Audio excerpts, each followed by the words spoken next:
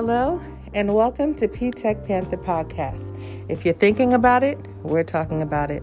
Today we have a special edition of our podcast. It's Black History Month, and so I have with me Thaddeus Chestnut and our illustrious principal, Dr. Holder. And so Thaddeus is kind of taking the reins on this one, so I'm going to let him have it. Here you go, Thaddeus.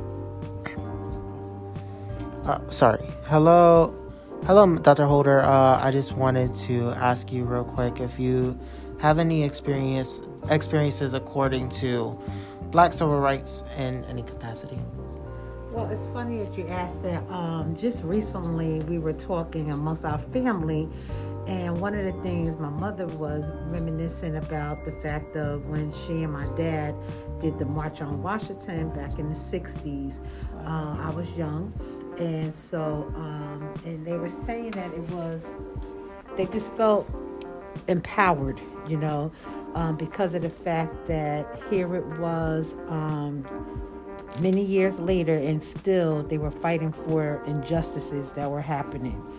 And my mother kind of was talking to us and to my sister and I and explaining how everyone was one big group, and you tend to, when you have a group of people, people start getting upset, and she said, but it was just such a big, almost like family. You saw people that you never met, and they just kind of hugged you, and everyone was just feeling empowered, is like the word that she kept using. And then my sister started recalling when we did the Million Women March.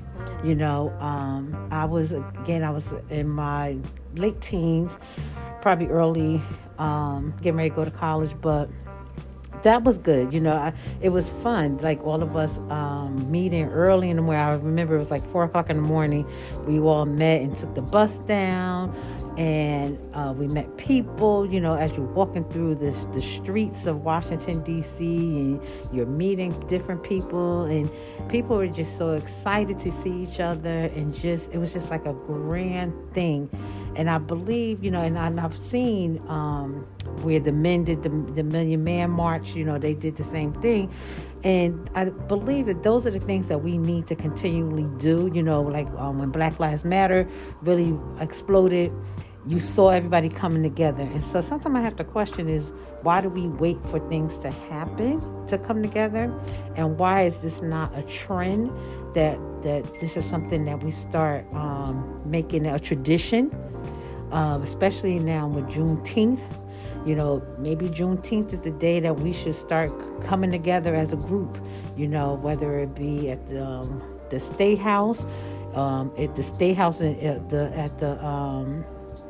in New Jersey, even we could start small and right here at our own city hall. But those are some of the things that I'm looking for our young people, the millennials, to start doing, is getting us together, and not for just the negative causes, but just as a group for us to start being empowered, as they said when we had the March on Washington.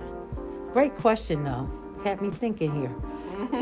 And I love how you said everybody was together. It was yes. like one group. Everybody was on one accord. Yes. I think that's so important. Daddy, do you have anything to add?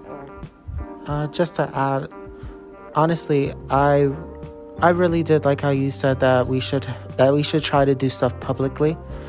See, as we get older, and as we see that, and as we see more in our years, doing stuff at the national level can garner a lot of attention, but at the same time, we kind of forget stuff like the public, like the city level or even the state level when it comes to certain things.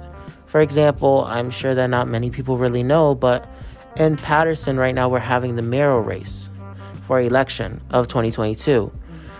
What we really should do as a people, and not even just as Black people, but as people of color, honestly, is look at each candidate and see what they could do for us as citizens. And we should really be able to do that, not only for, as Dr. Holder was saying, for negative causes, but also to be beneficial over to us as well. And that's really all I can say about it. I think, working as a group, kind of going back to what Dr. Holder was saying, I can just reflect on something my mother told me when she was in college. They were learning how to protest non-violently, learning how to do it in silence, because I don't know if any people know listening under the sound of my voice, but you had to be trained to do that. Everybody did not have the temperament to do that. So, for example, she told me a story once of how the football team, a lot of those members were not able to get through the training because you had to be able to sit through people, spitting on you, pushing you, and yelling at things in your ear, and you had to not move. You had to be still. Because if you reacted out in public, say at a lunch counter or something, that could mean your life. And so you had to get through those classes. And she actually, and there used to be permission slips, parents had to sign to give their kids permission to do those protests. And she said a lot of us forged signatures because they wanted to go and be a part of it. But we're talking college kids years ago.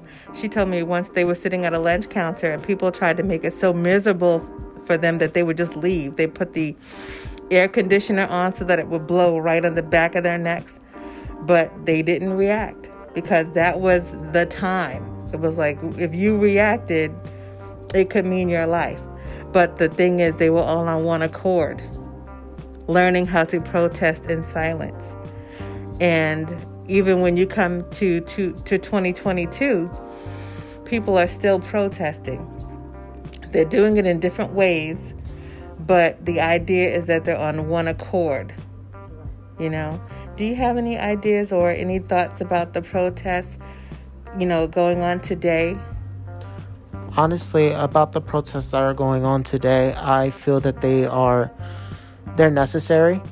And although we may not have the same issues of worrying about dying as much when it comes to protests, we still have stuff like civil disobedience charges that can consequently ruin somebody's life in a sense. So honestly, I feel like we need to understand that at some points you need to just wait until the battle for the next day. And what we really should do as Pattersonians, for example, we live in Patterson, we know Patterson. So we already see injustices that take place each day within Patterson. For example, we see poverty. We see that people are losing their jobs. We see that people are getting cheated out of wages that should be given to them, or that unions are being broken.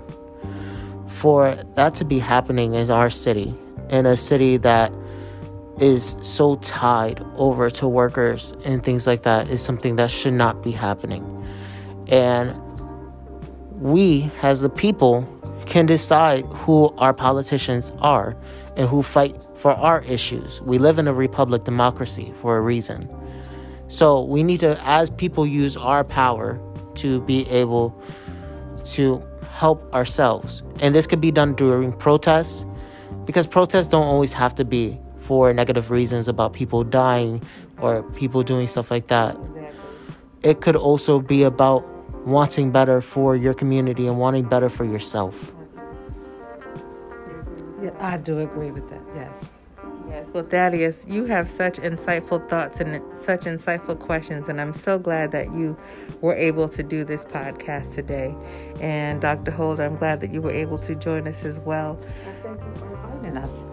I thank you for inviting me. And yes, Thaddeus, you really gave me some food for thought, and I commend you at being a young sophomore. Some people, we look sometimes and we think, oh, they're young, they don't know. But you gave us some food for thought here, as to what should be taking place. And you brought in some current events that some of your peers might not even be aware of. So I appreciate that. And I encourage you to continue to try to get more of your peers involved, because that's the only way things become better. So we thank you. And as always, we like to leave you with something to think about. So the takeaway for me today would just be to pay attention to what's going on in your community.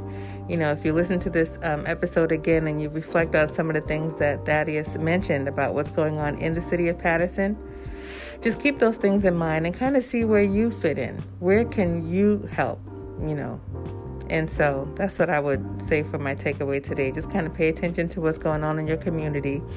And though some of you who are listening may not be old enough to vote, you know people who are. So you can encourage them to vote for the local leadership in your own community. Okay? So, as we always say, stay safe and be Panther proud until the next episode. Bye, everybody. Bye.